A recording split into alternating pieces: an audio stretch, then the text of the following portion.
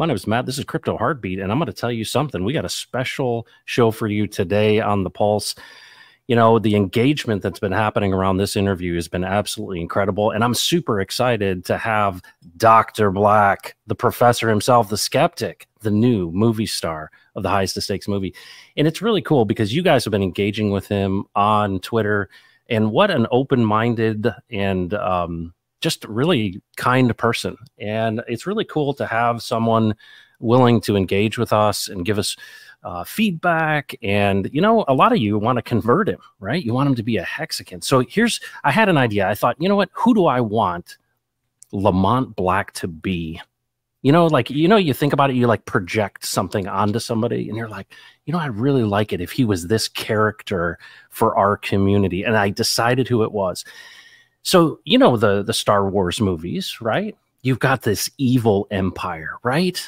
Palpatine, this evil empire. And, you know, there's a resistance. There's this ragtag group of pirates, kind of, you know, they might have the Millennium Falcon, right? They might have some of the infrastructure, but you know what? It's a small group of people. But this is what happens. I'm sure you've seen this. There's one guy, he's in a stormtrooper outfit. His name is Finn. That's who Lamont Black is to me. He potentially is the guy who leaves the stormtrooper and comes and fights for the resistance. We'll see if I'm projecting the right thing on Lamont Black, but we'll see if he's a Finn character or not, folks.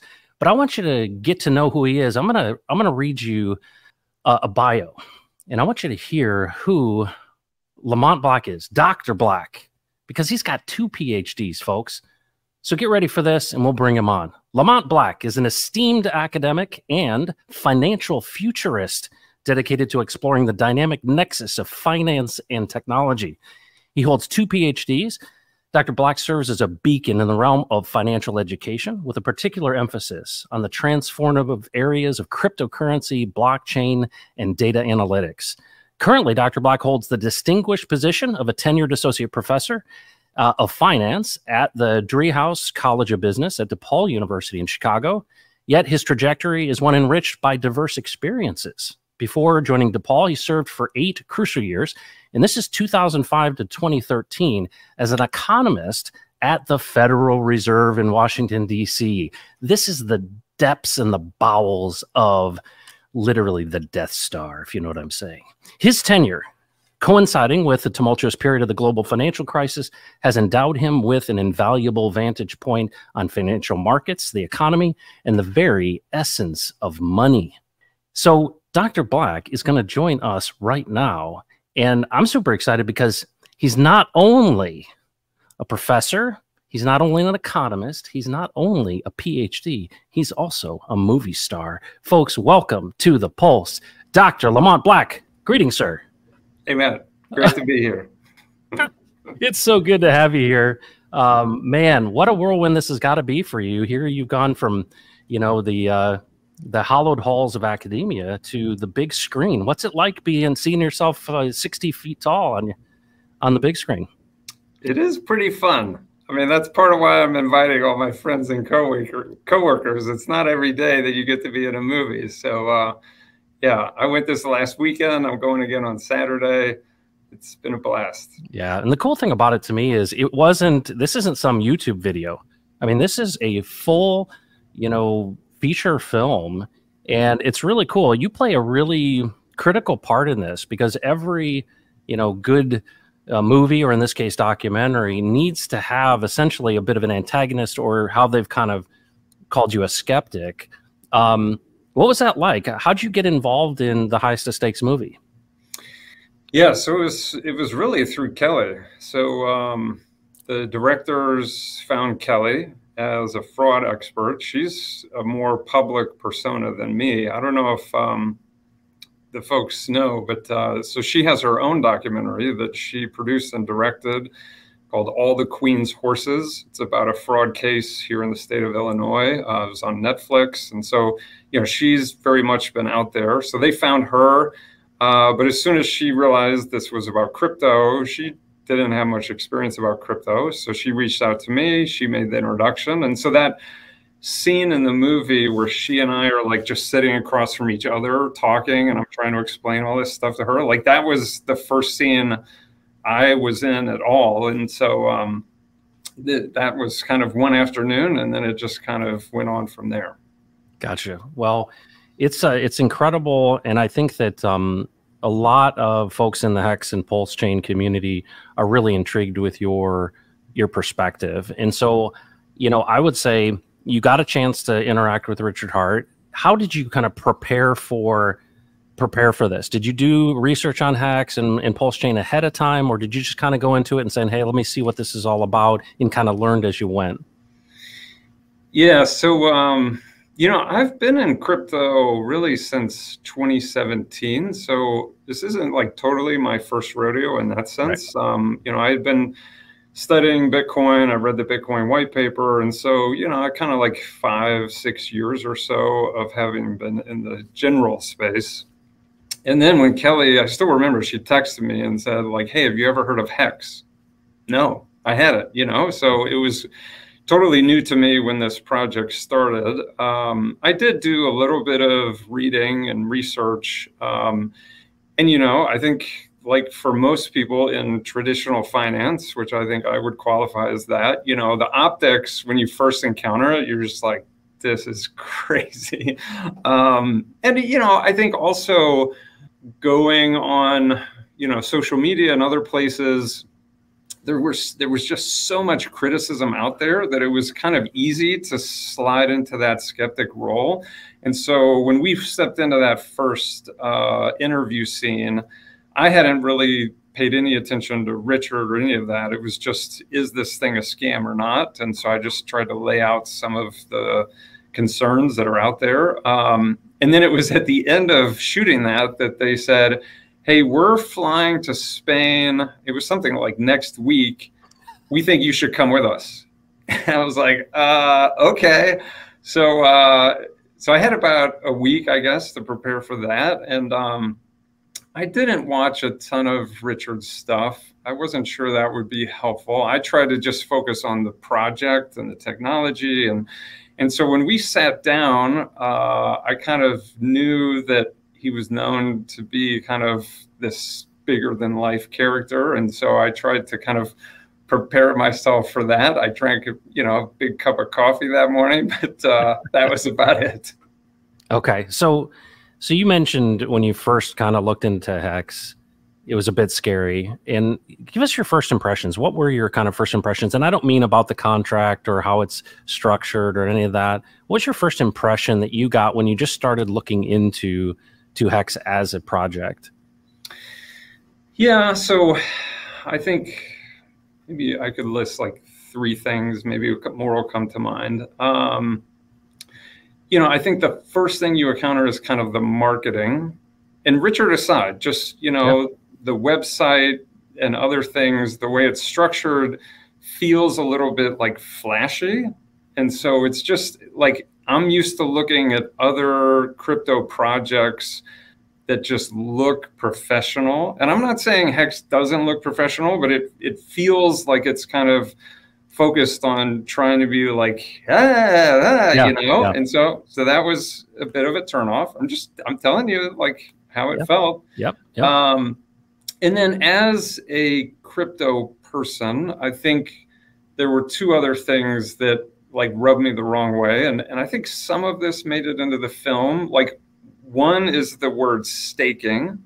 Like, I mean, for me, like, I've been around long enough that like when I hear staking, I think proof of stake blockchain and like staking crypto on a proof of stake blockchain, which is not what Hex is or what it means by staking. And so that was also like, they've adopted this word that means something totally different to everyone else. That seemed really weird. And then third, I had over the last few years gotten pretty deep into decentralized finance or DeFi. And so I'd, gotten familiar with Ethereum and smart contracts. That was relatively, understandable. But from what little I learned there at the beginning, this whole idea of like burning the token and then reminting it at the end, it just seemed like, well, it's not useful in any way. I think that's kind of one of the points that really comes out. Like, what my big question is like, what's the value? What is the utility? And to me, I was used to DeFi protocols where you have depositors into the contract, and then you have people borrowing funds out of that contract. And so the crypto is being used for some purpose. And so people have pointed out, like Richard tried to explain virtual lending in that interview. It made no sense to me at the time. And so it was just, I think it also like didn't fit any of my DeFi categories. I think that was another kind of red flag for me. Okay. So we'll get to kind of where things have gone. And I love how engaged you are on Twitter. I credit you actually with engaging with the community. Yeah. So let's talk about Richard for a second. You got a chance to visit with him one-on-one. You know, you kind of had this preconceived notion that he was larger than life character. What was your impression of Richard when you met him and you spent a little bit of time with him? Yeah, several people have asked me about this. So, you know, when Richard, they also, it's funny, they set this up so that we never met. We didn't like talk. They like, you know, it's kind of like TV. They like to capture the moment. So like literally, like Kelly and I were sitting at the table. He like walks into the room and sits down. And I think, you know, when that conversation started, it felt like a debate. You know, I was kind of like my mind spinning of like, okay, how do I outmaneuver this guy? And I think that's what many of his kind of online, you know, streaming was around that time, especially like the Bitcoin folks and or some TradFi person is like, it's almost like a prize fight of like, all right, we're putting up Richard against this person, go. Yeah. And so I kind of went into it with that kind of feeling.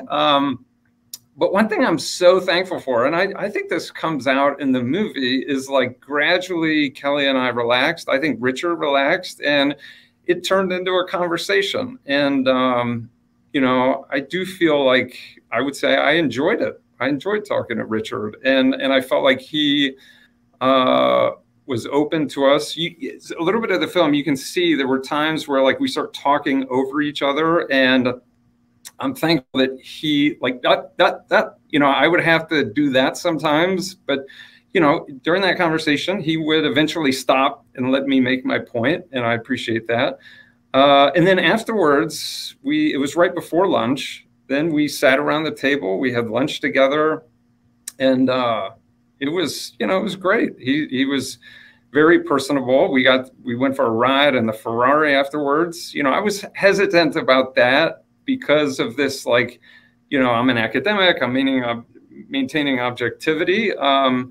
But I can honestly say, like, I liked Richard. I think I don't like a lot of the things he does and he says, but if you ask me about that individual day, that was a positive experience. Awesome. Okay. Well, let's shift gears. I want to talk about, you know, I joked with you in the green room that, you know, you represent kind of this legacy financial to a lot of people, I think, in the community. But I think it's kind of unfair to pigeonhole you without asking you about it. And so I would love to kind of get your perspective, because you have a very unique perspective, at least I assume you do, because of what you were involved with, especially at really the formative time of Bitcoin. I mean, you were in Washington, D.C., right? You were an economist for the Federal Reserve during the 2008 financial crisis. What was that experience like? And I know that's a lot to kind of summarize. Yeah, I'll take a crack at it. So I finished grad school in like 2005. I moved from IU, Indiana to Washington, D.C. I was just a dissertation intern, so I was very new, just kind of getting oriented. And I was on the banking side. So the Fed really, you know, they do money and banking. I was kind of in the banking area. A lot of it was like bank risk, bank regulation. And so I had a few years to kind of get familiar with all of that. And then, you know, many people are probably old enough to remember, you kind of get the housing market starting to ramp up in 2007, driven by the mortgage bubble. And when all of that started to unravel with securitization, subprime mortgage lending, no-doc loans, all of that, you know, it's fascinating to go back and read that history as it was happening. Because like, so I served under Chairman Ben Bernanke. I was there when he was sworn in under President George W. Bush. And so it was such a cool experience to be at the table in that sense. But no one saw this coming. I mean, it's easy to say, oh, well, like you should have, and maybe we should have. But I still remember there's quotes about Bernanke saying like the subprime mortgage crisis is contained, kind of like, you know, inflation was transitory. Yeah. So the Fed, you know, never gets it fully right. And then 2008, when everything really hit the fan, you know, just on the banking side, these massive bank failures, and you know, really the Fed being put in this position of, do we bail out or not? And I would say that traditional economists are still somewhat torn about whether the Fed made the right decisions. And so if you kind of contrast Bear Stearns with Lehman, I think that's a good way of thinking about it. So, you know, we bailed out Bear Stearns, we did not bail out Lehman. And so if you like bailouts, Bear Stearns was the right decision. If you don't, it was the wrong decision. And when we let Lehman fail, that was September 2008, many people, that was the depths of the crisis. If you look at a stock chart, that was the depths of the US stock market. And so that was where things really started to unravel, you know, financial meltdown, contagion, all of that, which is the big fear if you don't do the bailout, that then it spreads. And it's so fascinating to me to look back on the history of crypto. And, you know, the Bitcoin white paper, my understanding, was published on the internet in October 2008. I heard recently it was literally on Halloween. I don't know if that's true or not. Like somebody was like making a joke about that. But that's like 1 month after the failure of Lehman. And so the timing of these two things is just fascinating. And you know, that's when I read the Bitcoin white paper, not until 2017, because like I didn't know any of that was happening at the time. Like we weren't paying attention to that. But when I read it in 2017, and this whole idea of money without governments, without banks, which that little lecture I give in the film, like it just clicked. Like my kind of people talk about, am I taking the pill, or he believes, you know, on Twitter with this stuff. And we'll talk about hacks in a minute. But like for me, the crypto pill was reading the Bitcoin white paper. It just made sense. Well, that's good to know. And I think that's helpful. So what, you know, obviously you're an educator, right? There's a primary purpose to what you do. You're obviously economist. What kind of school of thought and how has that, you know, the developments of cryptocurrency and this kind of censorship resistant, no middlemen thing affected kind of your view of economics, or has it? And so what's your kind of, where do you come out of? Where do you find yourself as far as a position when it comes to economics? Or hexonomics? Or hexonomics, if you will. I love that word. Yeah. I'm going to drop that every time I can. We could somebody could keep score. How many times I'm able to use that? Yeah, so I'm an economist by training. You mentioned like the 2 PhDs. Like I started as an economist and then gradually made my way into finance. And so I think all this like game theory, economic frameworks, like that's the fundamentals, if you will, of like, how does all this stuff work?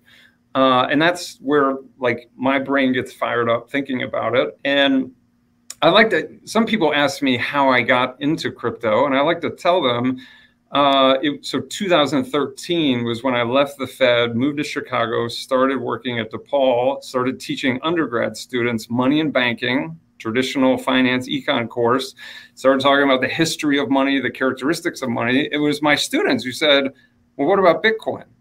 I hadn't really thought about that. That started that process. And I was skeptical of Bitcoin, like most people, but gradually they pushed me. We talked about it. We learned together. And I turned that corner and gradually started to see the value in Bitcoin.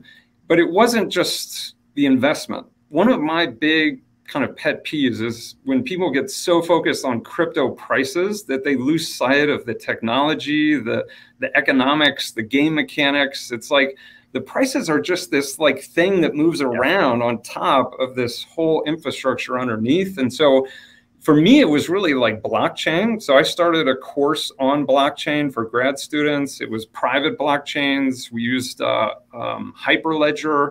And then gradually I transitioned from Hyperledger to Ethereum. But as far as like the economics, I think my favorite word in this whole ecosystem is decentralized. I feel like that captures the ethos of it. And so, you know, if you think about that politically or financially, it's a word that I think scares a lot of people, but for me, it's very empowering. I think democracies are decentralized. I think capitalism is decentralized. And so, you know, as we think about how our economy is evolving, I think many folks would probably agree, like, it's this sort of like power to the people type thing that it's so exciting if it can be done right. Well, that's really helpful. Well, let's talk a little bit more, I guess, philosophically about this to kind of see where you stand and where you fit in. Because, you know, you're right in line with so many people in our community when it comes to, and hang on one, I'm having an issue there. When it comes to our community's perspective of what this actually means, right? And I think the highest of stakes movie title is perfect, right? You know, talk about what is at stake right now within the economic system. And so I'm going to give you kind of a perspective that I see in our community, that I personally have. And I want you to reflect on that, but also kind of give me your opinion too, because, you know, what really started with that Satoshi white paper is really something that is a bit of a clarion call to so many people that at that time, you know, I would say were pretty libertarian, right? People that saying, you know, stay out of my business. And this idea of real true decentralization, you know, what we see in this marketplace is lip service to DeFi. Okay, so DeFi as a convenient term, but really an incremental, you know, adaptation of the traditional financial system, meaning its tentacles getting into it, i.e. BlackRock getting into Bitcoin and ETFs. Mm-hmm. Whereas there's something, and I would say this, and you probably heard some of this before, but those that were following Richard Hart at the very beginning, and so I think the people in kind of 2017, 2018, that crash and that bear market, there were so many people that were truly scamming, right? There were all these fake influencers who were trying to sell you something. It was just so many people got rugged, so many people got destroyed. And here's a guy who was he was tough, he was smart, but he was also warning people. He was bringing value at that time. It was a very different Richard Hart than you see in the movie. It was someone who was trying to bring value, right? He was writing self-help books. He was talking to people about, you know, stop drinking, smoking, stop playing games, you know, focus. I just watched that one. Yeah, and so that resonated with a group of people that said, there's no one out there that's willing to tell us the truth. And he was warning people about BlockFi and Celsius and FTX and all of these things. And he built this reputation for being one who is an advocate. And so if you can get past the flashy stuff and some of the language, what you realize is no one's speaking this way. And if they do, you know, they charge you money for it. Mm-hmm. And so here is this guy, and I see him as, you know, this quintessential advocate who's saying, you know what, this is a powerful tool, really ultimately to free the captives from debt and consumer slavery. If we can give people essentially a new form of fiat where we can agree in community of what value is, this could be a powerful revolution.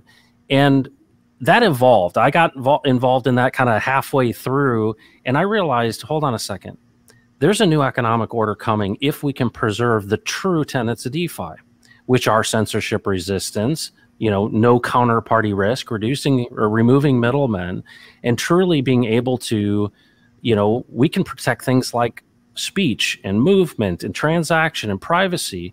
And these things can be done where everyone is essentially on even footing, that there's not some elite folks who have more control. And of course, in light of what was happening in the financial crisis, but also what we've got with, you know, with the pandemic and, you know, the inflation and all of these things, there's a group of us, I think a wide group of people in the Hexagon and Pulsagene community who see that if we don't protect true DeFi, if we don't really advocate for its purity, like it was in the original Satoshi white paper, then really we're going to find ourselves in a situation where this is used against us. What are your thoughts on that as it relates to, is it that dire? Or is it, oh, there's nothing to worry about here, there's not people taking over control and we don't need this? Or is this actually a legitimate concern? I do think it's a legitimate concern. I'm not sure I would draw some of the same conclusions as other folks about what to do with that concern. So for instance, like one example is like money is digitizing. When I talked about crypto to TradFi people, I try and explain it first as digital cash. Like before we get into the idea of investments and yield and all that stuff, it's just, you know, the Bitcoin white paper title is peer-to-peer electronic cash. Like that was the original purpose. And so I think it's helpful to go back to cryptocurrency and help people understand kind of what it was designed to do. So we're moving from physical cash to digital cash, and money is essential to an economy. And so, and I know many Hexicans believe this, like money is power. The one who controls the money, you know, it controls everything else. And so I do think the Bitcoin white paper was a bit of a like shot across the bow of like, hey, like we can do this without you, without central banks, without centralized money. Which I think is great. Like I'd love to put that out there. And when I'm talking to my students, before we get into any of the technology or the asset pricing, it's like, what is the idea behind all of this? And how do we think about that competition between these two ideas? And so if you think about moving towards digital cash, like central banks are also doing that. Yep. You know, the Fed put out a white paper last year about producing a digital dollar. So this thing called central bank digital currencies, or CBDCs. And some TradFi no-coiners hear that and they think, oh, well, like that's gonna, we no longer need crypto once we have a digital dollar. And I've been out there saying like these two things are not equivalent. Like what's the first word in CBDC? Central. It is, you can put it on a blockchain, but it is not decentralized. And so I think you're totally right that decentralization is like a counterforce to government overreach, which is healthy, right? So I fully agree with that. Where I'm not sure I agree with some folks is there are many people in the crypto community who are just straight up anarchists. Yeah. You know, they are anti-government and would argue that government should be abolished, that the Fed should be, you know, eliminated, all of these things. And maybe it's because of my background, but I don't see this as either or. It's like, you know, we wouldn't want a one-party political system. Like Republicans or like Democrats, I think that tension between them is healthy. I think similarly, the tension between centralization and decentralization is healthy. Because, you know, like there's certain things governments do that I value. I am you know, I might lean libertarian. There's a lot of things they do that I don't think they need to be doing. I like limited government, but you know, when it comes to roads and infrastructure and things like that, like I don't want to return to, you know, pre-government days. So as it relates to this, what do we do with this? What I don't like, and I've talked about this in some of the tweets, is this tribalism of like, one is right and one is wrong, whether that's Hex versus Bitcoin or DeFi versus TradFi. It's just, you know, these types of like, it's truth or not truth. That to me turns into religious tribalism, and we're not going to get anywhere. I think it's about these things coexisting. And the thing we've got to figure out in the next few years is how do they intersect? So if you think about like fiat on-ramps and crypto exchanges, like these two worlds do not exist independently. They are linked, and regulation is part of that linkage. And so you can rail on regulation, but at some point we have to figure out what are the rules of the game and how do we build this bridge together so that they don't just build it their way.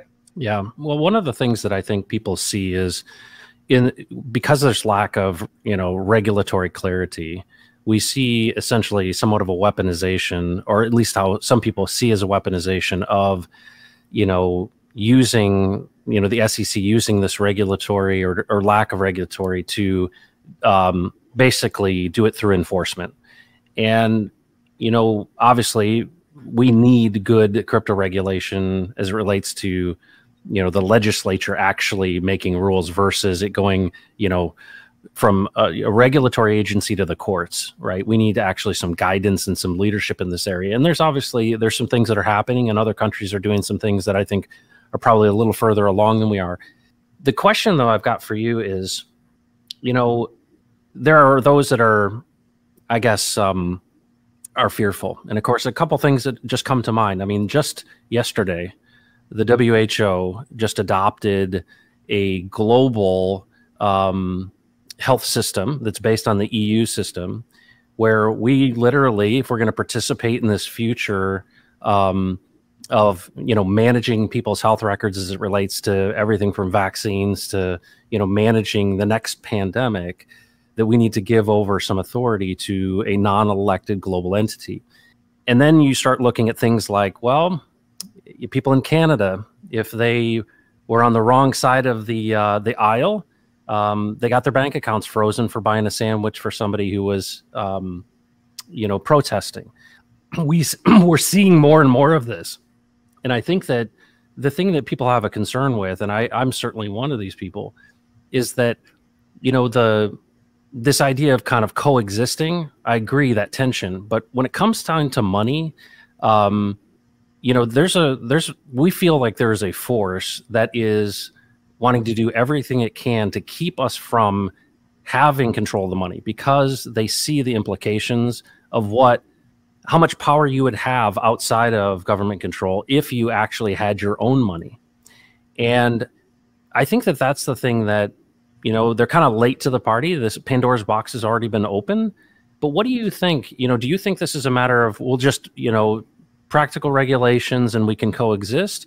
Or do you think there is actually, can they coexist? I guess that's a really big question.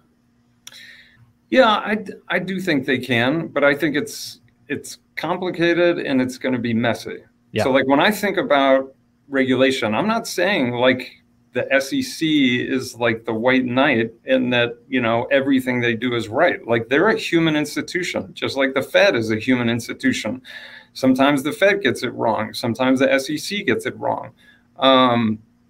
When I think about like what's happening in Washington, I don't know how much you all have followed. Like there was a release by the White House in March of last year, basically on digital assets. And it called for clarity. Like you said, like there's a lot of people in the crypto community who would say the problem isn't regulation, it's regulatory uncertainty. Yep. And so we need this conversation. Like it's sort of like there's a train coming and you can either like pretend it's not coming and bury your head in the sand, but like, how do we get ahead of this so that we have a seat at the table for that conversation?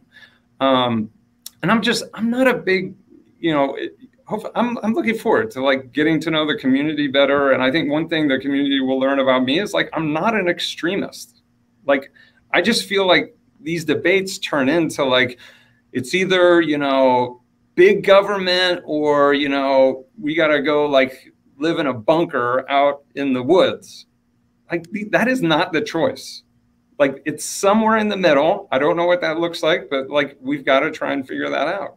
Yeah. Well, I think that there is a lot of fear, right? And there's a lot of uncertainty. There has been, a lot of speculation and a lot of degenerate behavior, right? We've seen a great mix of those things in this. But there's a lot of hope also that this era of kind of a new economic order has shown people, right? I've met a lot of Mexicans. New hope? Yeah, you brought up new Star hope. Wars. That is right. Come on, we're gonna make you Finn here. Oh man, Finn, we're gonna get you over from the dark side. I guess the thing that I really would like to explore with you is, we see, we're reaping the harvest of, Bretton Woods, right? We're dealing with fiat currency. We're in an era where we can just print ourselves out, of this situation. And of course, I know you're a student of these things. If you look at what was really the world reserve currencies, how long have they lasted? And when you look at, sovereign debt of nations, they typically don't pay it back. Usually there's a war and we take other people's stuff. We find ourselves in a really, I think, interesting position with, dollar dominance, what's happening geopolitically. Do you think, I feel like I've seen so much hope and so much opportunity for regular people. And what I love about this Mexican community is it is like pirates, right? These aren't PhD folks, right? These are regular people who drive trucks, and these are people who are across the board. But there's something really common about the Mexican community that I think ties it together. And it's people who have seen hard times, but they have hope of a future where they actually have perhaps an asymmetric opportunity here with crypto. And even though people are like, well, this is just speculative and it's like gambling. Well, I've met some people that their lives are absolutely transformed because they participated in this. And, when you think about that hope, for example, we work with a group out of the Philippines, and their crypto project is serving people in poverty in remote churches. So it's 5,000 churches across the Philippines, and their whole goal is one of philanthropy, humanitarianism, healthcare, opportunity, education. And when I see things like that, DeFi is such hope to them. What do you mean? So the government isn't giving me a handout? No, you have to engage with the contract. So how does this work where I stake and I it's like an annuity? Oh, okay. So I don't have to ask somebody permission. So this is based on, my interaction, no middlemen. And there's something that happens with people when they actually get a taste of real true DeFi that is so hopeful. And it seems like to me that there's a lot more promise in that than just saying, well, we're digitizing money. There's a potential revolution here that's good for ordinary people, not so that they can rise up and take the government down. No, because this is the shifting of a system, and it only can serve, because the government's not going to be like, hey, let's give it away, right? That's very rare. They want to consolidate and centralize power. And if we don't actively work together, it's going to be difficult for, I think, regular people and people that don't have political power to have this kind of opportunity. And I think that's what drives a lot of this Mexican community. What's your response to that? And do you just think that that's just going to be kind of a minority in the group and we're all going to be able to kind of get along? Well, I do think that I would agree that crypto, and Hex in particular as a crypto, like, it creates what I would consider like an outside opportunity from TradFi and fiat currency, which is good. Like, fiat currency makes a lot of people worse off. I mean, Richard's made that point. And so having that outside option to do different money, different finance, I think helps keep TradFi accountable. Like, because if they can just say, like, you have to play our game whether you want to or not. But if we can, like, put the marbles down and say, no, thanks, we're going to go play our game over here. Yeah. Like, that's really cool. Like, I'm all about that type of innovation and independence to say, like, we actually don't like your game. Like, we think we have a better game. Man, that was one of the threads today. Yeah. I love that idea of just thinking of, like, these are just different games, and some games are better than others. But to come back to your point, like, it can change people's lives. And I think that that dream of financial independence really, like, fuels people and gives them that hope, which I think is awesome. Like you said, like, if you're grinding in a minimum wage job day in and day out, like, you don't have a whole lot of hope. But, exponential gains can give you that hope. I think one thing I like about the movie, is that family that it follows, and just, like, putting that money into Hex. Like, the issue is, like, it is a speculative investment. Yeah. And so I don't want to get into this idea of, like, crypto is going to save the world and it's financial inclusion and it's the path to peace and we're going to solve world harmony with crypto, or world poverty with crypto. Like, that's a little bit too much for me. Like, it can help people, but it can also hurt people. That's why we've got to figure out the right path down the middle.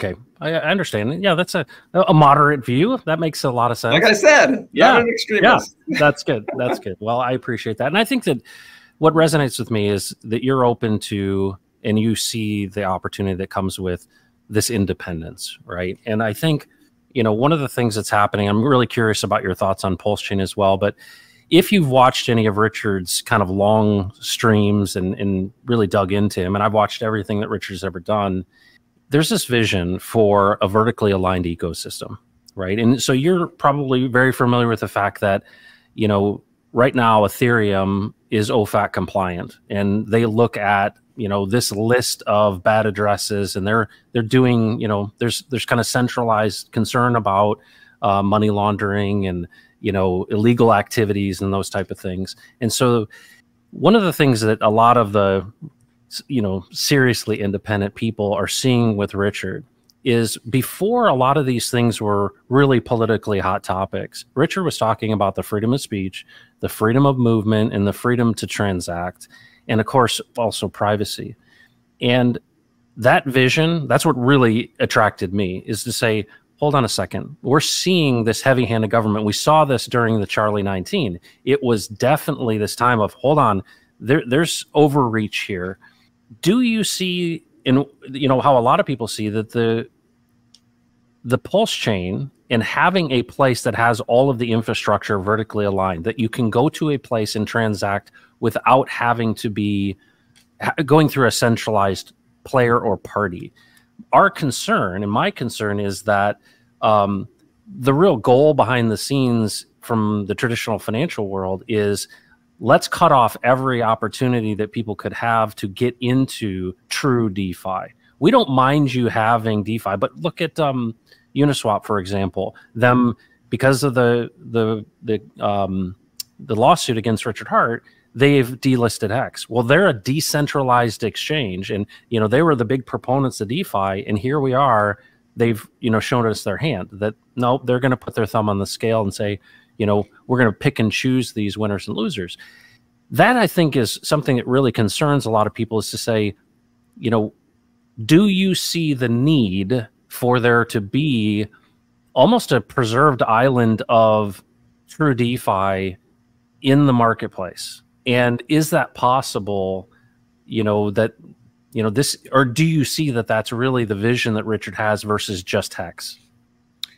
Yeah, well, obviously the vision is bigger than Hex, and I do think Pulse Chain makes sense as a way to, because Hex is, the original Hex is built on Ethereum, right? So you're playing in someone else's playground, and so I think it makes sense to create your own playground and try and build all these cool applications on Pulse Chain. It totally makes sense. And I do think having those islands, is healthy. I'm not a fan, I've talked about this on Twitter, the tribalism, the Bitcoin maxis versus the hexagons, and there's been that. I'm also another way to put it is, I'm not a huge fan of protectionism. So put a crypto aside and just think about the history of global civilization.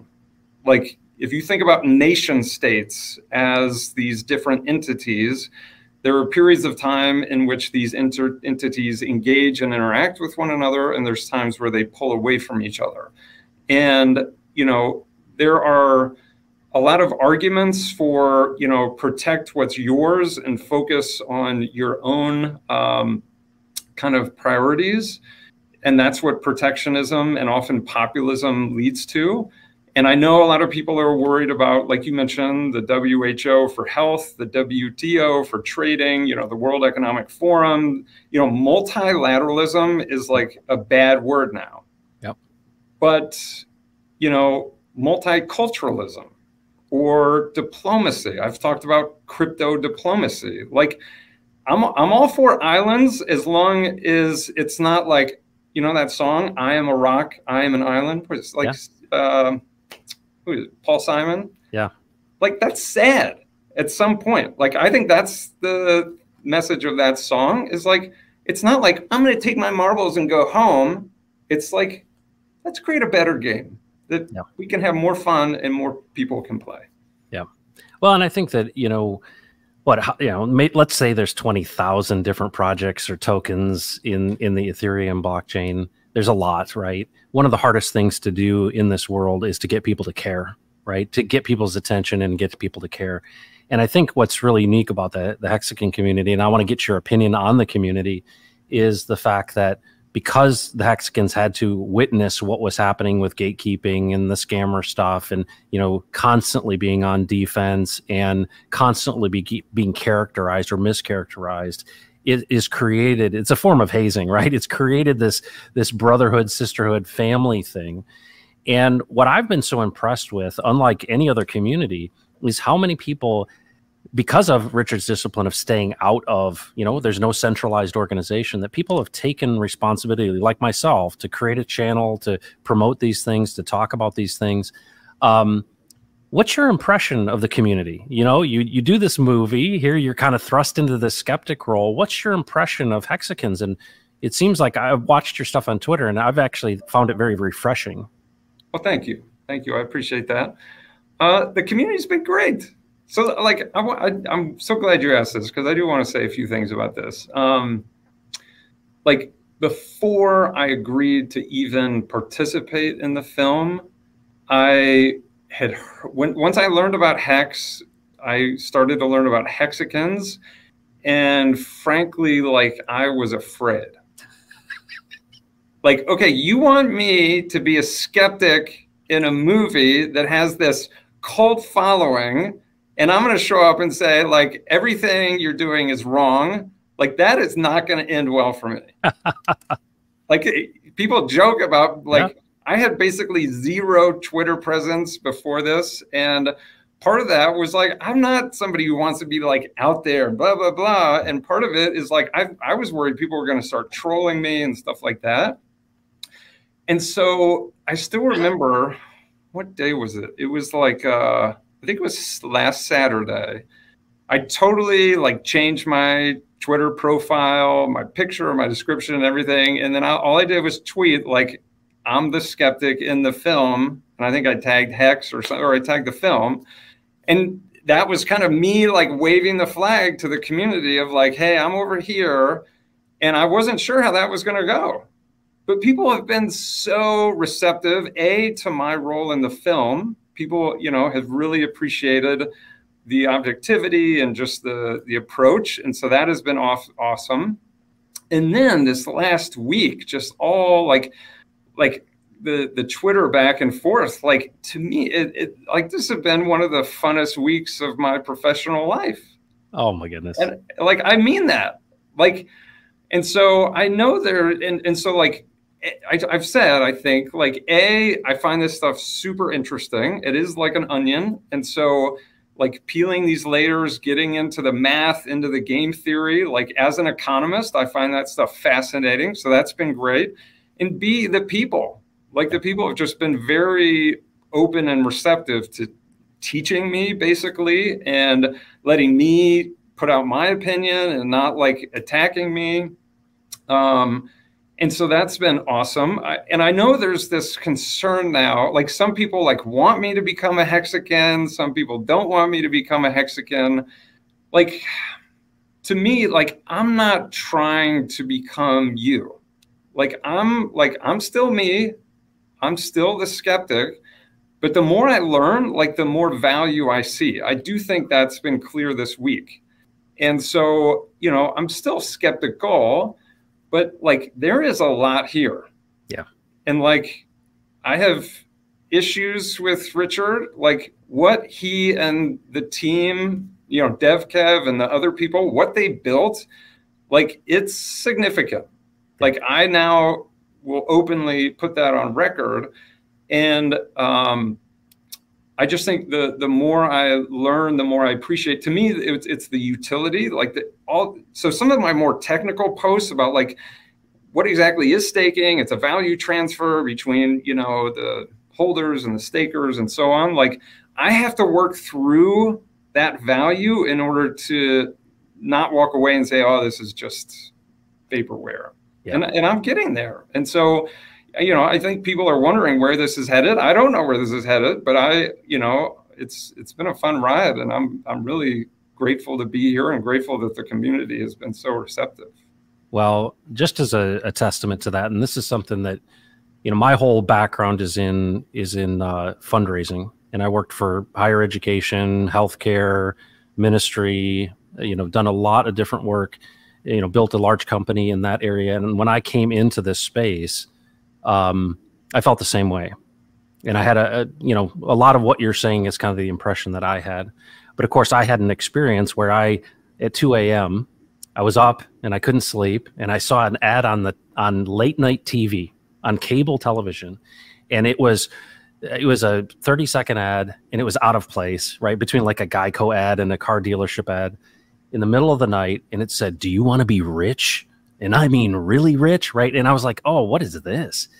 And of course, I'm interested in marketing stuff, and I thought it was a network marketing thing, like this flashy, like yachts and fast cars, and I pulled it up on my phone and I found it was crypto. And the funny part about it is I was like, you know what, this is intriguing to me, that somebody would put this stuff, go to this length. And so I remember 2 days before Big Payday, which was a monumental time in the Hex story, I put $600 into Hex, right? And I was like, how much can I put in that my wife won't notice? And if I lose it all, I'm not in big trouble, right? So very, conservative in that respect. And I had been in some other crypto. But, I would come home from work each day, and I'd sit at the table with the family, and I'd say, that crypto thing, yeah, that Hex thing, it's it's $1,200. She's like, "What'd you put into it?" I said, "Well, I put 600 into it." She's like, "That's crazy." And I come back the next day, it's 3,400, and then it's 7,500, and then it's 11,000, and then it's 15,000. And my wife, every time I would talk about crypto, she would say, that's not real. That's not real money. And so my daughter turned 16, and I said, "I'm going to prove to you that it's real money." And we bought her a car. And, obviously she knows that crypto is real now. But what was really interesting to me is as I got into this, and what brought me into this was that Richard was going to fork Ethereum, right? I'm like, this is a big deal. I want to be a part of this because I missed the early days of Hex. But here's the thing that I learned. I got into this because I was like, hey, I want to make some money. And I don't hear any guys with gray hair talking the way I do. So I'm going to go out there and I'm going to participate in this and pump my own bags. Little did I know. So on March 18th of last year, my father passed away suddenly. And a guy from the Hexican community named David Lee, who's in the chat, drove 7.5 hours from southwestern Indiana to come to my dad's, to the funeral home and to the funeral. And hang on a second. What's incredible about that is none of my friends from high school came to my dad's funeral. Not one.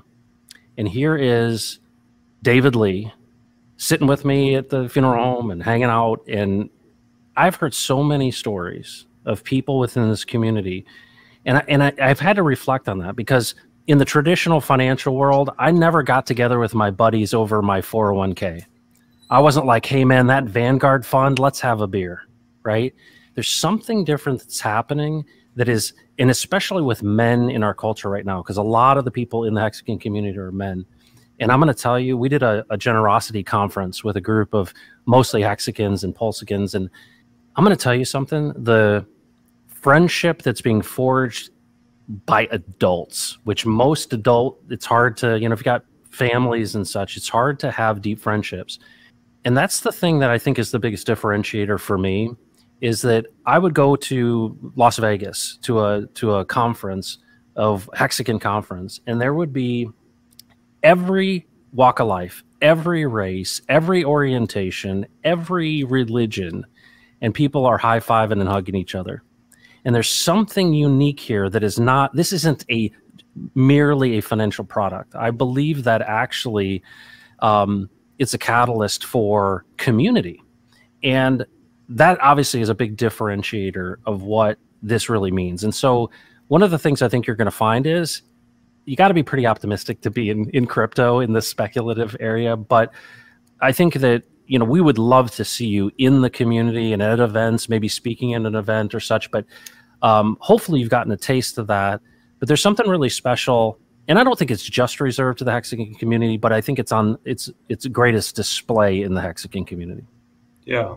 And I have experienced that. I mean, just, even though Twitter is impersonal in that sense, like seeing people respond, I'm able to respond to them. Like that's part of why all this like is just like bubbling over, is because like I don't have that many people to talk to crypto about. Yeah, yeah. So it's like, wait a second, all these people want to talk about this stuff. This is awesome. And so like that's part of what's been so fun. And just, you know, I want to give a shout out to Quattro Cinco. I've done that on Twitter. Like, he was my tutor during the film. He was the one who like patiently walked me through the white paper, answered my questions, explained T-shares, explained, you know, how the compound interests work, how inflation works. And so, you know, I've got a lot to learn. People have been very patient. And this question of like, am I a Hexican or not? Like, if I can be like part of the community, like I feel like I've become over this last week, like I'm happy to be part of the community. And so like whether like what label you put on that, I don't know, time will tell. But like I'm also like, the more I engage, the more I learn. And it's like, regardless of where that learning takes me, like that has to be a good thing. Yeah, absolutely. Right? Yeah, 100%. And we just want to say to you, and really on behalf of the community, thank you for your open-mindedness. Also, I want, you know, I believe that you've really shared, hey, you know, this is really an exciting time in human history, in my opinion, where the money is changing and we have opportunities we haven't had before. And I think it's really important that we have all different voices and all different perspectives, you know, accounted for. So you are very welcome here. So that number one. But I also wanted to kind of wrap things up here with some of the things about the hex that might be confusing or concerning, or maybe blind spots for hexicans, right? Here you are, somebody who is, you know your stuff. What are the things that might be a bit of advice or questions you have about, you know, about hex, or about, you know, kind of the way things are done in this community?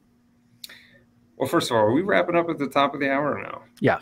That's usually what I do. I can go as long as you want. I'm going to answer this quickly then. Okay. We don't have a hard stop, just so you know. Okay. I'll just, my quick take on this is, you know, one thing that has been so great about engaging with the community this week is seeing how many people know this stuff. Yeah.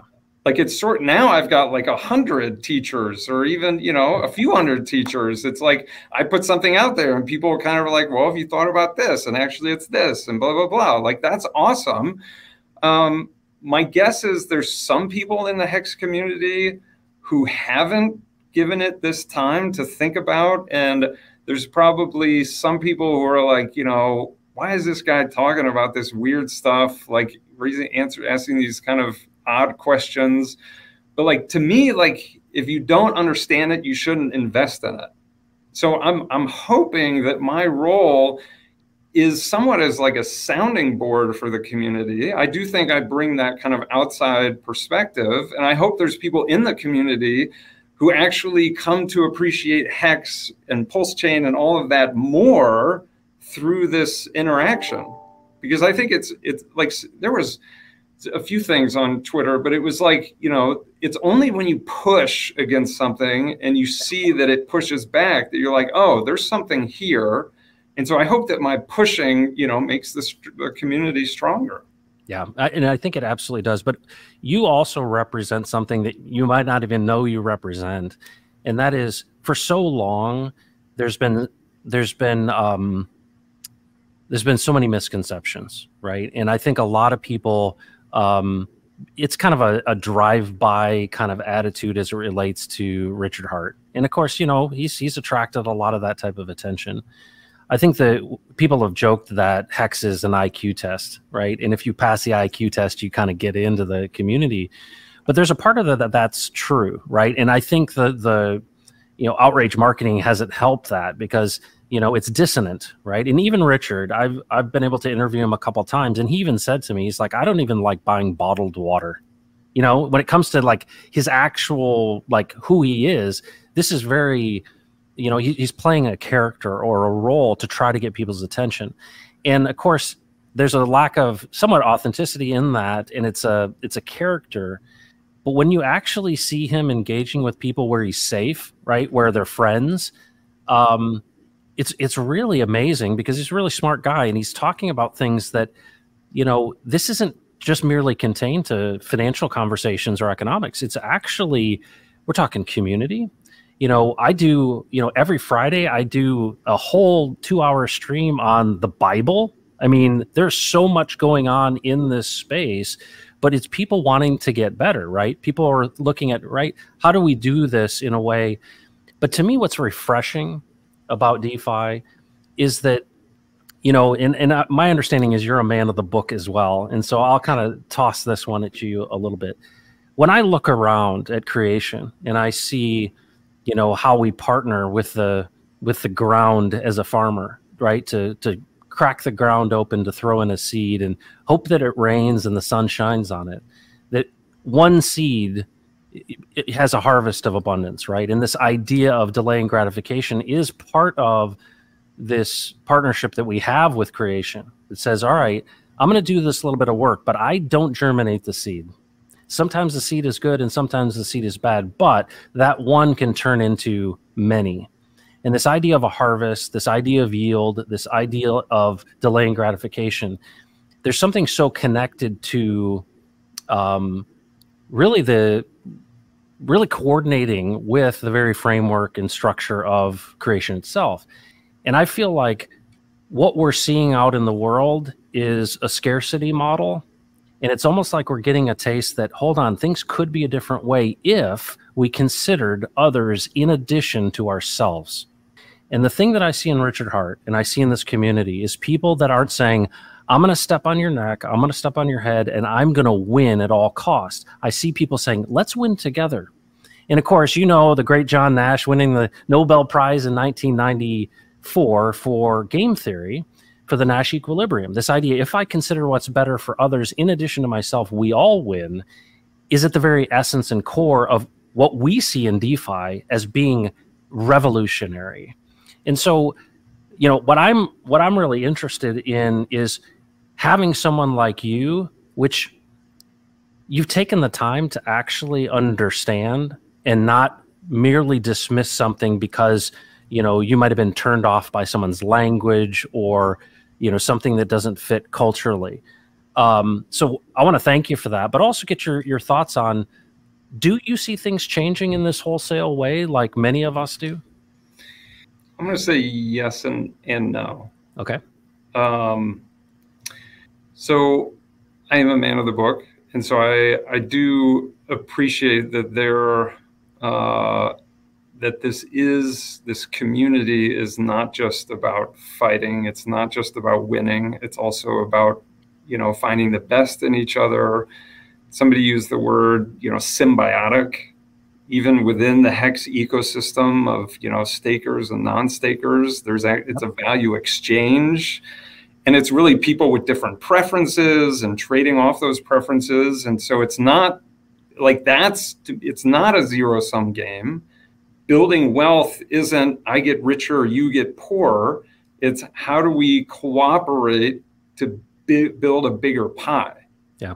And that's something that I'm starting to see in the Hexican community. And whether that's on Twitter or whether it's in the finances, and somebody made this great point in one of the threads of value isn't just quantitative. Yeah. It's not just a higher price. It's, quality of life. It's, relationships. It's all these things, which I just thought was awesome. And so, I do have that hope for what Hex can be and Pulse Chain in this community. But again, I don't see this is the only group that has the truth. Yeah. So that would be my one word of caution. And as a religious person, if you look at religious history, it is also full of tribalism. And it is very often one part, let's say, of the Christian church. Think about Catholics versus Protestants. Oh, yeah. I'm right, you're wrong. Aren't we both Christians? Yeah. But then it becomes this sort of like truth and orthodoxy and purity and things like that. And it's just like, whoa, whoa, whoa, whoa, whoa. Yep. And so I hope, and what I appreciate about the Hex community is this openness. Like the only trolling I've gotten so far is from the Bitcoin maxis. Man, they like, some of them got nasty over this last week. But I also wouldn't, like, if Hexagon means I become part of some insular group that circles the wagons, I'm not a Hexagon. Yeah. Because I don't think that's what community should be. It should be loving and supportive and holistic and building each other up, but not as this like ring fence us against the world. That is not helpful. No, I agree with you. And, you know, we've witnessed it. We haven't seen it in person. Richard has not streamed in quite a long time, but he made it really clear when the movie came out that he said, the person that you see in the movie has died, and this has humbled me. So we're looking forward to actually getting a taste of humble Richard. But I think that what's really great about this story is we can identify with it because of the fact that, you know, pretty much everyone that I meet in this community has seen hard times one time or another. And I've seen, you know, I've seen regular people winning in a way that they couldn't have won otherwise. But here's the thing also that comes with that. I went to a meetup in Austin, Texas, and it was the first time as a YouTuber that I ever went to a meetup with anyone from the community. And I walked into that room and it was an amazing reception, but a man came up to me, he was probably 65 years old. And he came up to me and he said, "Hey, CryptoHeartBeat," he goes, "I like your stuff. I got more money than I know what to do with." And you know what he was actually saying to me? He wasn't talking about money. He was saying, "Would you be my friend?" And here's the thing that I've noticed in this community more than anything. We think that money is going to bring us some sort of happiness or success or anything like that. But what I've found in this community is the fact that we've got some carrot on a stick that we can focus on and be hopeful for actually gives us an excuse to get together and to participate in a positive way in other people's lives. And what I've seen is the belonging nature of the community, caring for one another, is really comes out of this advocacy that Richard's kind of led with, to say, hey, you know, those that have been, what do they say? The stone that the builders rejected has become the capstone. And I feel like there's, rather than it being circle the wagons and being tribal, it's to say, we have something special here that we ought to protect. And it's not just the code. It's not just that. And so, you know, you're going to have degens no matter where you go, right? And there are people that are immature wherever you go. But there's something really special about this group of people that has endured much. And so I appreciate your time. I appreciate you know, sharing with us your background. I know you're going to be on other YouTubers and shows within this community. Looking forward to that. But I just appreciate someone who I think you're helping, I think, a lot of people see what professional, open-minded, you know, concerned, conscientious people are like, regardless of what their background is. And so I thank you so much for one, being in the film, and two, engaging in this type of conversation. Well, thanks for having me.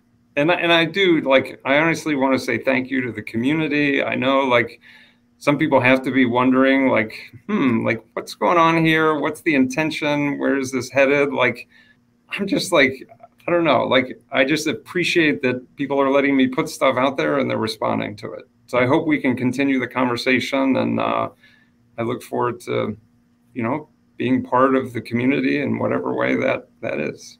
Awesome. Well, I look forward to you being on these other, I know that a number of people within the community would love to have you on their shows. And thanks for engaging with us.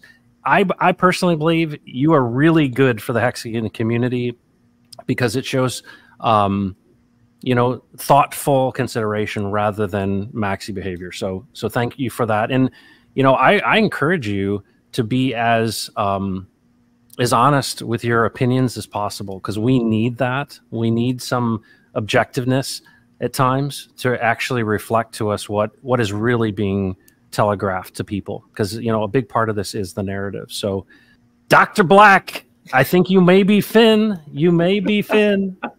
Any final words? How can people find you? I know you've got a website and you're a professor. Are there places? Where are you on Twitter? Where are these places people can connect with you? So I'm on, Twitter, Lamont K. Black. My website, lamontblack.com. Some people have asked me, have I done any writing and things like that? I actually put a bunch of my material on the website. So if you go under courses and crypto and blockchain, I've written quite a bit. There's a bunch of pages buried in that website. I'm on LinkedIn. I don't know how people feel about LinkedIn, but happy to connect there as well. That's more my TradFi side. Yeah, gotta have it. Yeah, but I'm so glad that Twitter is this place where we can connect. So I look forward to connecting with more people there. Awesome. Well, it's a pleasure to have you on. Lamont Black, the skeptic, is one who is open-minded, and thanks so much for engaging with us here and being on this. Look forward to seeing you on other shows, and I appreciate your time. Thanks, CryptoHeartBeat. All right, you bet.